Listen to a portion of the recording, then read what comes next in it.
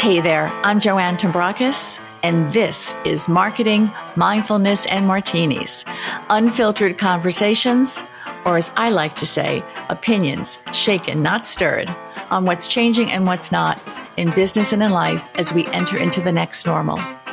So pour yourself your beverage of choice, and let's get to it.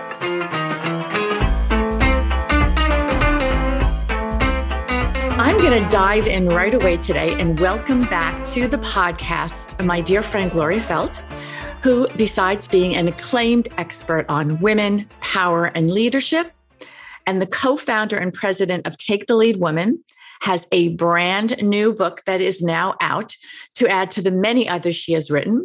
And this one is entitled Intentioning: Sex, Power, Pandemics, and How Women Will Take the Lead for Everyone's Good. I love that title. Welcome to the back, Gloria. How are you? Thank you, Joanne. It's always a pleasure to be with you. Well, I cannot think of a more perfect and more timely topic to discuss today than your new book. And we talked a lot about your story in episode 25, which I will link to in the show notes for those who want to hear more about you. But today I really want to focus on this new book, which I will start with, that I devoured on my first plane trip since before the pandemic began, on the way out to California in August, which I'm so glad I ripped the Band-Aid off on those plane trips. I have always found your writing inspirational and motivational, but there was something about this that really hit home for me and I highlighted so much that I have to be honest, it took me a long time to pare down questions so that we didn't have a 2-hour podcast today. So let me start with asking this one. I've always thought of intention as a noun, and yet you made it into a verb, which, as I got further into the book, made a world of sense. Can you talk about your reasoning behind that? Because I'm going to guess, and no pun intended, that it was intentional. Indeed, it was. Indeed, it was intentional. I was intentioning to signal that intention without action is not fruitful. That I had to turn it into a verb. And I searched and searched and searched and searched. I looked through the thesaurus. I looked through the dictionary. I Googled books, and I couldn't find a word that was exactly right. So I made one up. I just made it up because I felt that by turning the noun intention into an active verb, that it would do the trick, and it works for me. And it was important to do that because I needed to answer a big question that came up once I had helped women, as I've been doing for the last 10 years since I wrote my previous book, No Excuses, to embrace their power. So the next question becomes, the power to what? Mm-hmm. Power to what? And that's when we get into the concept of intention. Intention and intentioning. And intentioning. So you talk about the difference between intention and ambition. Can you elaborate on that? Because I think we do confuse that. And I think when we throw that word ambition in front of women, we start to cringe a little bit because we've been so indoctrinated not to be ambitious. Indeed. Boy, that is certainly true. I mean, there's lots of data that validates what you just said, and that when women appear to be ambitious, that they are not necessarily appreciated or treated so well. Well, and that has tamped down women's ambition in a sense. And one of the things I found in my research is that much of the research about why women haven't reached parity in leadership is that, well, we just have lower levels of intention. Excuse me, let me start that over again. One of the things that I found as I did the research about women in power is that it often will say women simply have less ambition than men. And I would tell that to women and their eyes would roll and they'd be like, no, yeah, that's not right. We know that's not right. It's that we have ambition for a different kind of thing. We have ambition for different, and our ambition presents itself in different ways. And so ambition is good because ambition is the fuel that you need. Ambition gives you the hopes, the wishes, the desires, the dreams. So it's a good thing. But again, if you only have the ambition, you may or may not do it. Mm-hmm. And so as I see it, the difference between ambition and intention is that ambition is I wish, I hope, I want. Mm-hmm. Intention is I will, I am, I see myself doing it already. You and I both know Claudia Chan, and one of the lessons I learned from Claudia is the concept of pre-paving, in which you literally see yourself having done something. And you see yourself in that moment of having achieved what you wanted to achieve. That is intentioning. When you are, she calls that pre-paving the road to where you intend to end up. And so you make that switch from aspiring to something to you are so darn sure you're doing it, and you are doing it. And pretty soon you have done it. That's intentioning. That's intentioning. I have not heard her talk about the pre-paving. I think of that as visualization, that you actually see yourself living it. And so with that then comes a level of commitment that may not necessarily happen otherwise. Ambition, you have to have commitment to this as well. Yes. Isn't that part of intentioning? Yes, it's part of it. It's commitment, and it is also persistence. Because I start the book with a story about myself and I was hiking with a friend in Arizona during one of those gorgeous, sunshiny Arizona days where you think you're living in paradise. And boom, I tripped over a pebble. And I have always heard the leadership aphorism that it's not the mountains that trip you up, it's the pebbles on the road. And there are many pebbles on the path to achieving an intention. Mm-hmm. So one must have a great deal of persistence, willingness to fail, and pick yourself back up, go to the emergency room, get your wrist patched up, and get back out there on the trail. Right. And not let it impede you, but let it continue to help to move you forward. And I think that's something we all do. Sometimes I know from my own life, sometimes I've been really good about saying, okay, that was just a little pebble. And other times it's been like, okay, I'm just going to pull back here and just do that thing you more dreaming about instead of intending it. You do talk about socializing being a big culprit in holding women back from leadership parity. And the desire and equality and the desire to fit in. Can you talk about that? Yes, of course. The men and women, boys and girls, are socialized differently. And nothing is hardwired. Gender itself is a social construct. Everything we do, in fact, there's almost nothing that we have been socialized to do as women or men that you can't find another culture where the opposite sex is socialized to do that thing. So it's. I don't want to say that men are from Mars and women are from Venus. I really don't believe that. I believe that we pretty much come from the same planet, and but we are socialized very differently. And I know somebody's listening probably saying, "Well, that used to be true, but it's not true anymore." Well, it is better. It is better with each generation. Mm-hmm. That's absolutely sure, and I hope it continues to get better with each generation. Nevertheless, by the time they're 6 years old, boys and girls are already distinguishing between genders. They think boys are smarter than girls, even though girls are smarter than boys at 6 years old. They're better students. They can sit in their chairs and many different things that girls are excelling at that boys aren't. So we learn these things from our culture, from the media, from the television, from the television shows they're watching, from their iPads, whatever they're gaming on their iPads, from their parents and the people around them. And boys are still born into the world with basically no impediments. They sort of, the way I see it is like I see them hopping out of the womb, just knowing they own the world, and because they do, and we want them to. We want children to feel they own the world. And girls are still talked to in terms of how they look, how they behave, whether they're smiling, whether they're being nice, how are they making other people feel? And those kinds of comments train a girl to see the locus of power outside of herself, not inside of herself. Yeah. And so it's a lifelong process for many of us to take that locus of power back inside. And for some, it happens sooner. For some, like me, it took like decades to happen. You've got to be able to take that locus of power inside of yourself, and that frees you then to have higher levels of intention.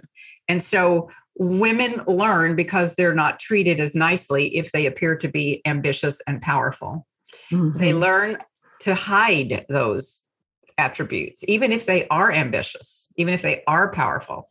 We learn to hide those things. And so I've talked to very powerful executive women who would say things like, well, I don't have power, but maybe I have some influence. Or don't use the word power, it's a bad word. Use some other word for it. And those are just symbolic of how we're acculturated to think differently about power by our gender. And the consequence is that we don't see ourselves as often as wanting that leadership position, or we see the negatives about that leadership position, or we're not inclined to want to take it just for the sake of the position. And that's one of the things I found over and over again. It's like the Women's Campaign Fund would say that, well, actually, every one of the groups that helps women run for office says the same thing. They say a man will get up in the morning, he'll look in the mirror and say, I believe I'll run for Senate. Have no worry about whether he's qualified, whether he should. It's just like, I believe I'm going to do that.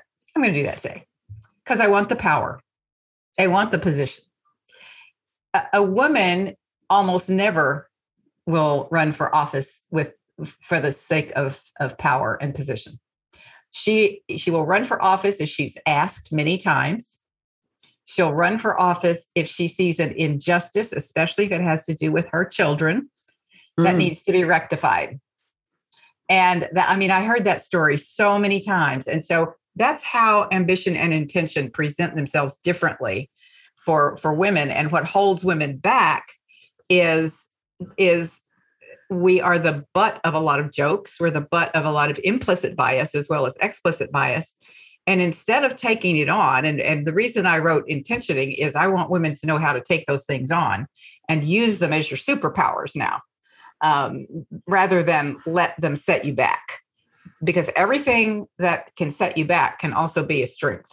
So that we can turn those negatives into positives, but we have to be conscious about it and intentional about it and do it in an intentioning way. I love that. Everything that can set you back can also be a strength. Yes. Mm-hmm. Okay. That's a quotable. That's definitely a quotable. A tweetable. You talk about this idea of strategy, meaning nothing without execution, which is something that God knows in the marketing world we talk about all the time. We can have great strategies, but if we don't execute anything properly, it's not going to happen. And this idea of resetting, reimagining, and retooling. Can you talk about that? I used resetting, reimagining, and retooling as ways of categorizing the different ways that the women I interviewed for the book addressed the pandemic or how they reacted to it. I had started the book long before the pandemic, a couple of years before the pandemic. I had started interviewing women with the belief that what always happens is, and you know this, Joanne, because you write all the time, books write themselves ultimately. They do. They write themselves. You may think you know what you want to write, but when you start writing, it's like, well, I didn't think I was going there. How did that happen? Yeah. They start to write themselves. And so my belief was that if I would interview enough women, I would get from them a new set of leadership tools that I could share, and that would be helpful to other women. And so I had already done all the interviews before the pandemic. And so when the pandemic came, I needed to re-interview women. I needed to re-interview every one of them because I needed to find out, like, what's your life like now? What did you do? How did you deal with this? And I found that the answers broke down into those three categories. There was one category and these were, of the women I interviewed, I will say, not many of them fell into this particular category, but the one who I used as the archetype it was so powerful to me. Her name is Heli, and she had come from a small town in Texas, granddaughter of immigrants from Mexico, had decided that she was going to revolutionize the nail salon industry. I remember reading about this. Because she saw so many immigrant women being, working in the nail salons and getting poorly paid and not respected.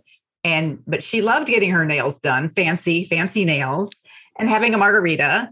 And she wanted to create nail salons that were fun.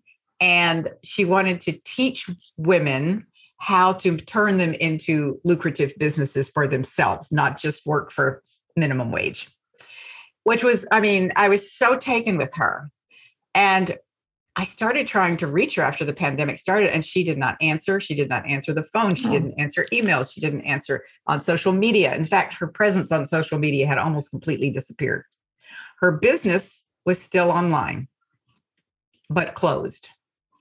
And I just knew, and it turns out when she finally got back to me, that indeed she had to completely reset, completely step back. She had to completely step back. It was just too much. She had started raising money for her business. And of course, that all disappeared as soon as the pandemic came. And she's pulled herself back up, and she has now completely retooled.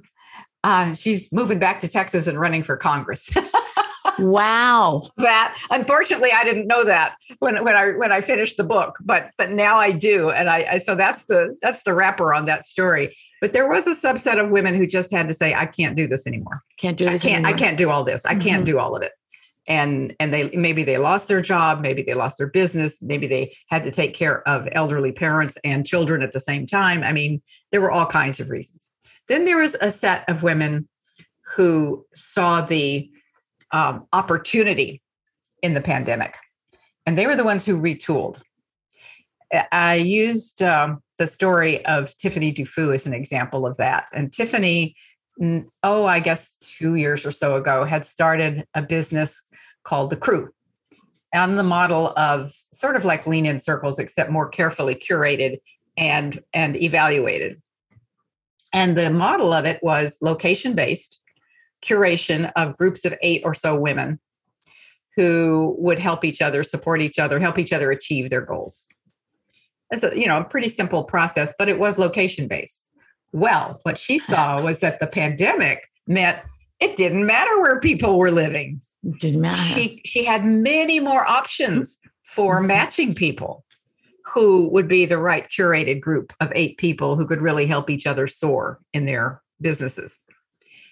So in this past year, she's gotten $2 million in investments. Wow.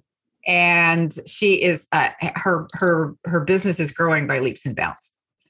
And it's because she saw the opportunity in what had changed in the pandemic.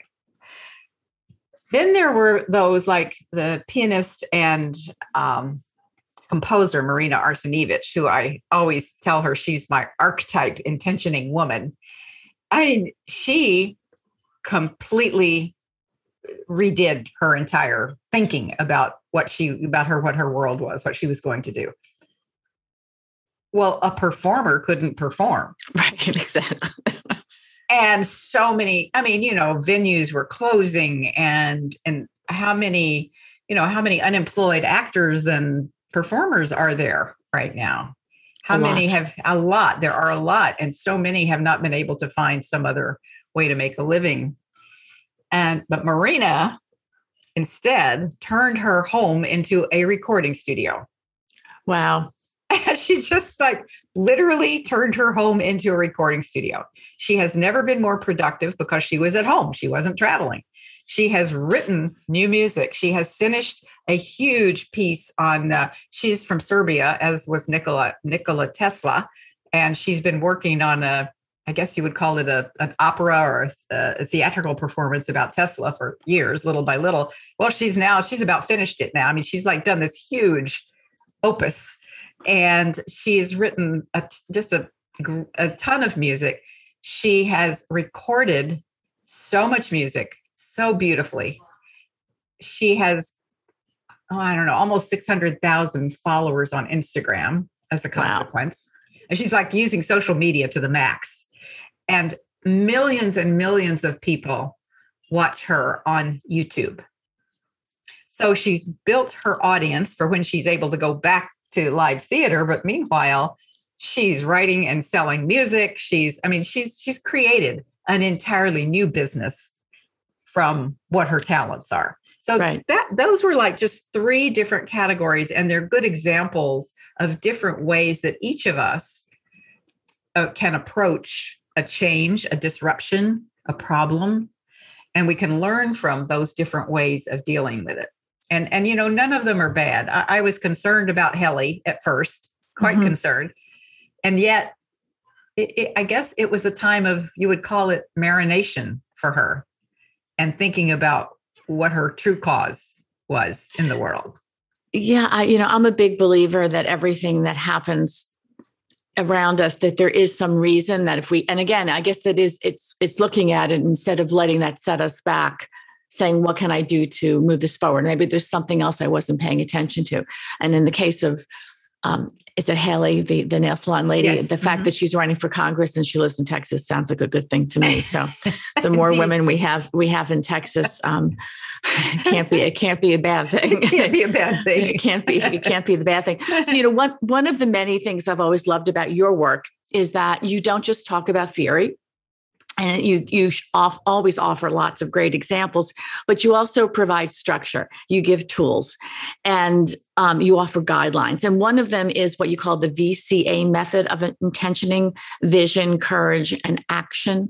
Can you talk about that? You said when we first started talking that you tended to think of intention as being about having the vision, and being starting with the vision. Yes. And it has to start with the vision. It really does have to start with the vision, because you have to know, you have to have in your mind, in your line of sight, where you want to end up. So it does start with the vision, but you have to have the courage to believe you can do it. And then you have to take the action, one step at a time, one step after the next step, after the next step, after the next step, until you get to where you want to go. And I often use the example of my fear of suspension bridges with how I came up with this as a metaphor for myself that has stood me in very good stead for many years, doing things that sometimes people thought were impossible to do. And I was on a hike in New Zealand on the Milford Track, and it was about a 3.5 day hike, and one that you can't go back. It's guided. You have to go all the way to the end when you start. You can't stop. So I didn't know when I started that I would have to cross 22 suspension bridges. 22 suspension bridges. And these aren't like nice, concrete and metal suspension bridges. These are rickety wooden with like little wires strung across the side to hold on to. Like you can see the raging water below really easily, and you can see the jagged rocks on the side, and they kind of weave back and forth. And I got to the first suspension bridge, and I was frozen. I couldn't move. I literally could not move. I felt like I was going to throw up. Yeah, and I've been in those places, usually on the ski slope. And people started lining up behind me. It was so rickety, only one person at a time could cross this bridge. So they're lining up behind me, and I'm standing there. I'm clutching my walking stick like it's going to save me.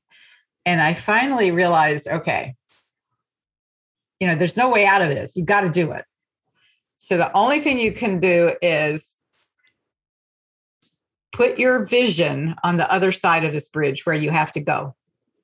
That's the intention.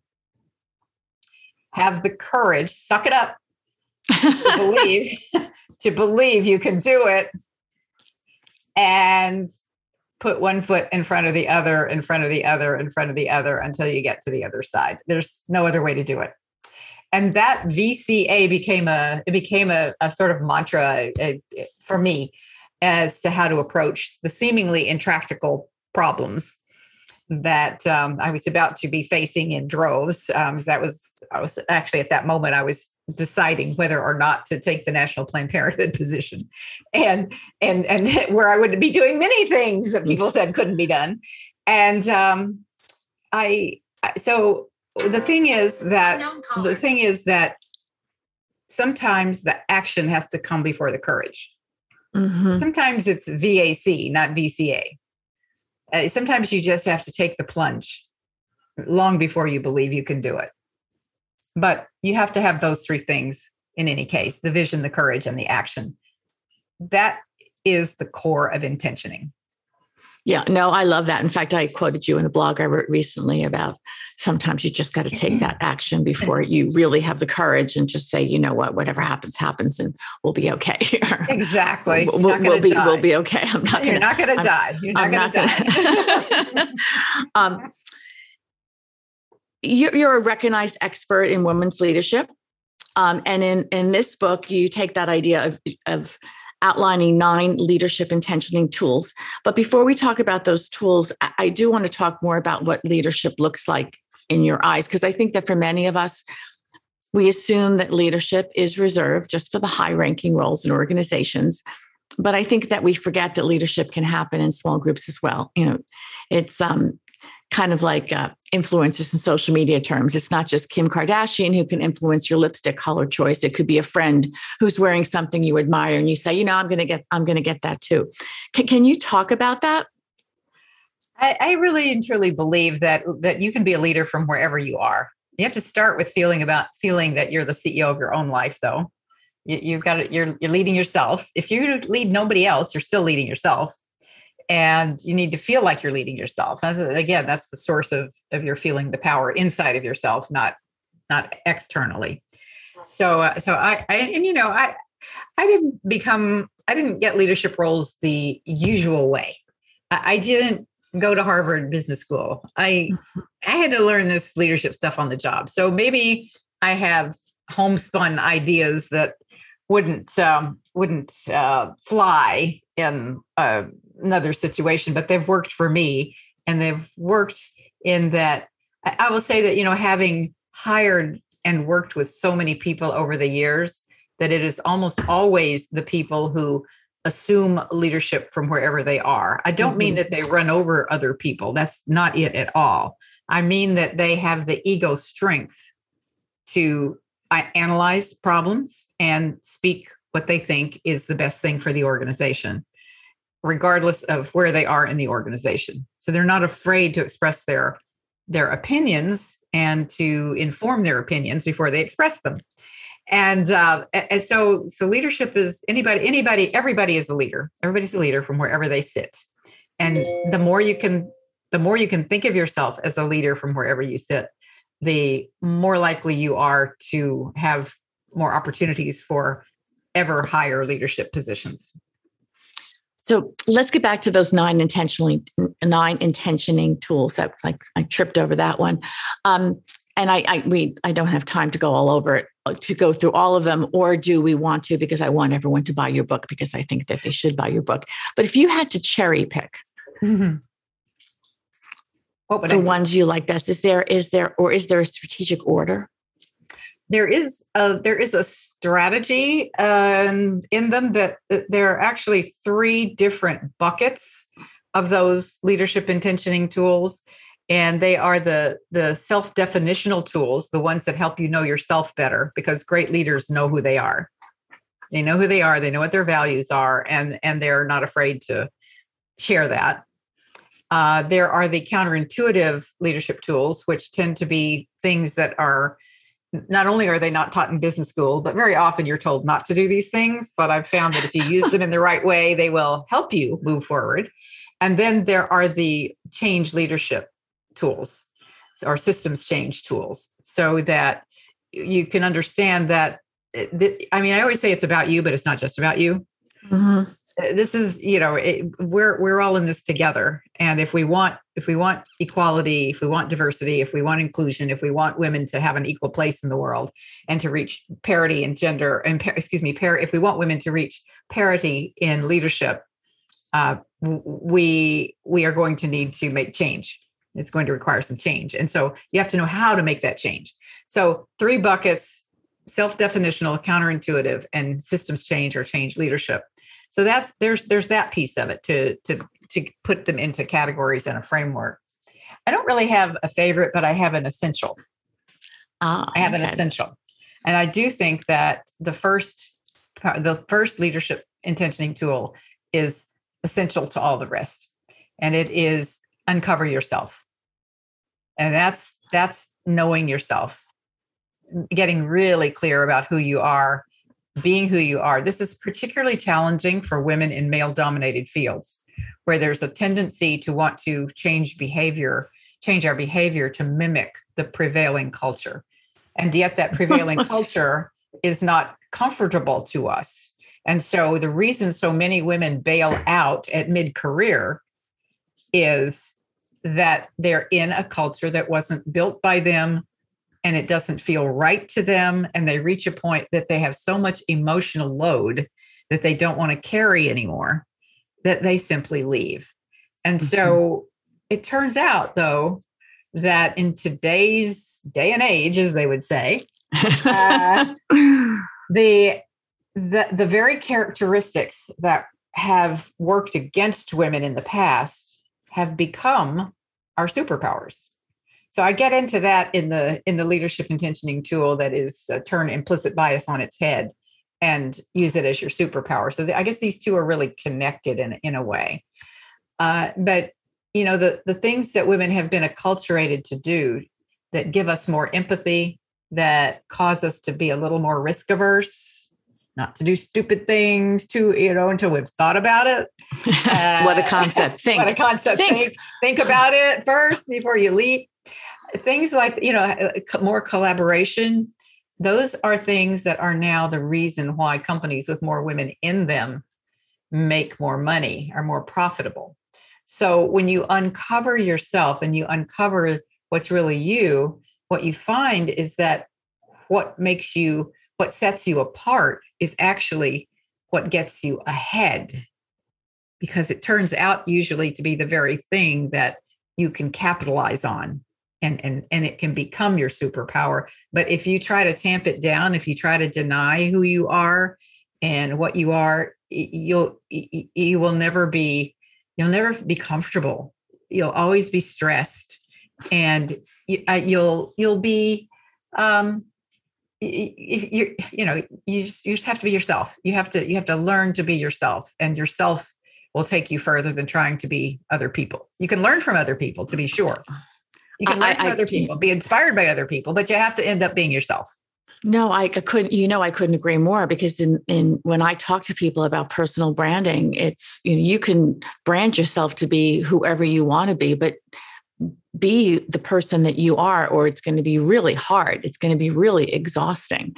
And ultimately, especially I think in the world that we're in right now, and I think it speaks not just to women, but to everybody, our radar for what's really authentic, the bar has been raised. Like we can see through the BS a lot easier than we could. And maybe that's one of those things that we can thank social media and technology for.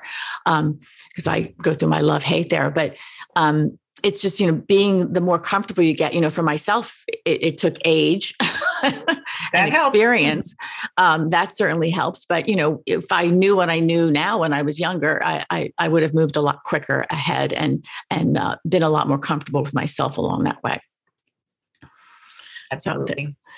So I have to touch on this, because in your book you wrote, and this is before that draconian Texas SB 8 law was passed, that one of the main ways that women have traditionally been kept in a subservient or second-class social position is to deny them the power over their bodies. And now we have this crazy law in Texas banning abortion after 6 weeks and essentially offering a bounty for private citizens to sue anyone who aids and abets a woman. And I believe the first person has now been sued by someone who's not even in Texas. Not even a barred lawyer. He's been disbarred. He's been disbarred, yeah. Right? That's so as the former president of Planned Parenthood, I'm sure you have a lot to say about that. And how can your book help women to mobilize and turn this around? Can you talk about that? Use the leadership intentioning tools, full stop. Because if we don't speak up, we're cooked. And believe me, that law is already spreading to many other states.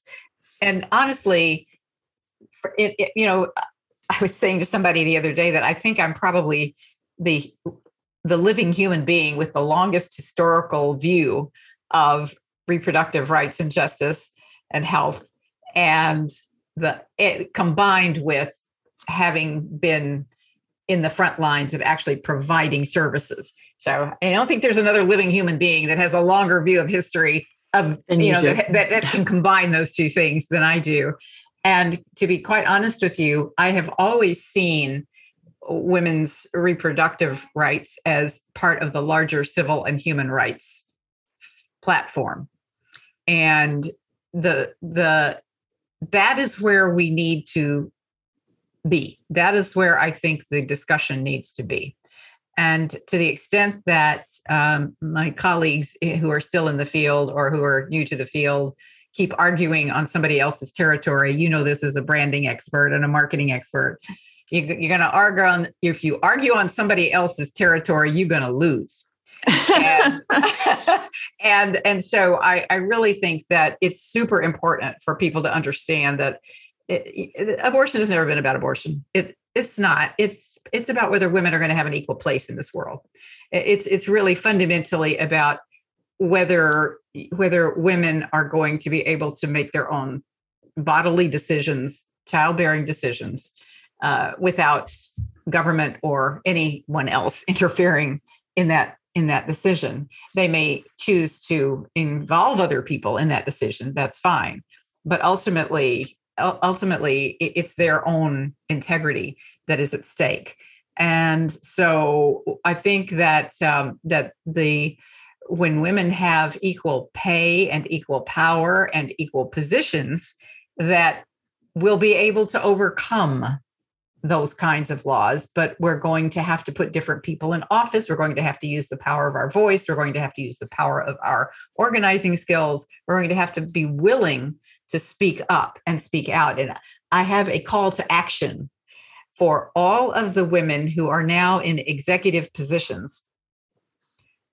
They could not be in if they hadn't been able to plan and space their children, decide when they are having children or when they are not having children, so that they could get an education that prepared them for those executive positions, and that they were able to earn money so that they could choose the path of their own life.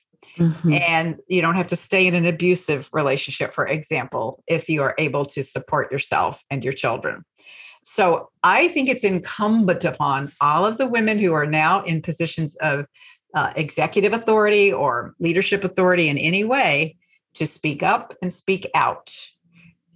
Because otherwise their daughters and granddaughters may not have those opportunities and those options. And I think you only have to look at Afghanistan to see how quickly rights won can be lost. Yes. Well, as always, so well said, my dear. So I have one more question before we go into my little lightning round. There's also a lot of men who listen to this podcast, and hopefully they've made it this far today. And I noticed as I was reading the book, I thought, I wonder what she's going to say about men. And then there it was. The last chapter was, what about the men? And you offered some tips and tools for them. But is there anything in particular that you would say to them? Well, first of all, I would say thank you to all the men and there are more and more of them now, who are not only are supportive of women, but are as committed to gender parity in every realm as I have been. And I wanted to give a shout out, which I did specifically to some of the men that I know and have worked with and are working with, that devote a lot of their lives to helping women get equality in various different ways, whether it's political or whether it's on boards. Several of them who are helping more women get onto corporate boards. There are men who are who are like David Smith, who is teaching men how to be good mentors to women in the workplace. And that's important because since men still hold most of the powerful positions, women are going to need male mentors if they're going to succeed and continue rising into leadership positions.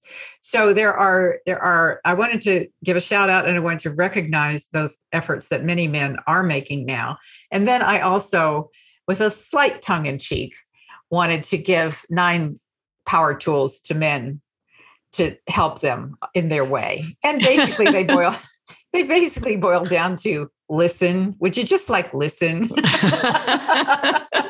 You don't have to fix it. That's right. You don't have to fix it. There's no magic to this. Like, A, would you listen? B, would you take proactive steps? Take proactive steps. Don't just sit there and do nothing. There are many different ways that you can be helpful in this.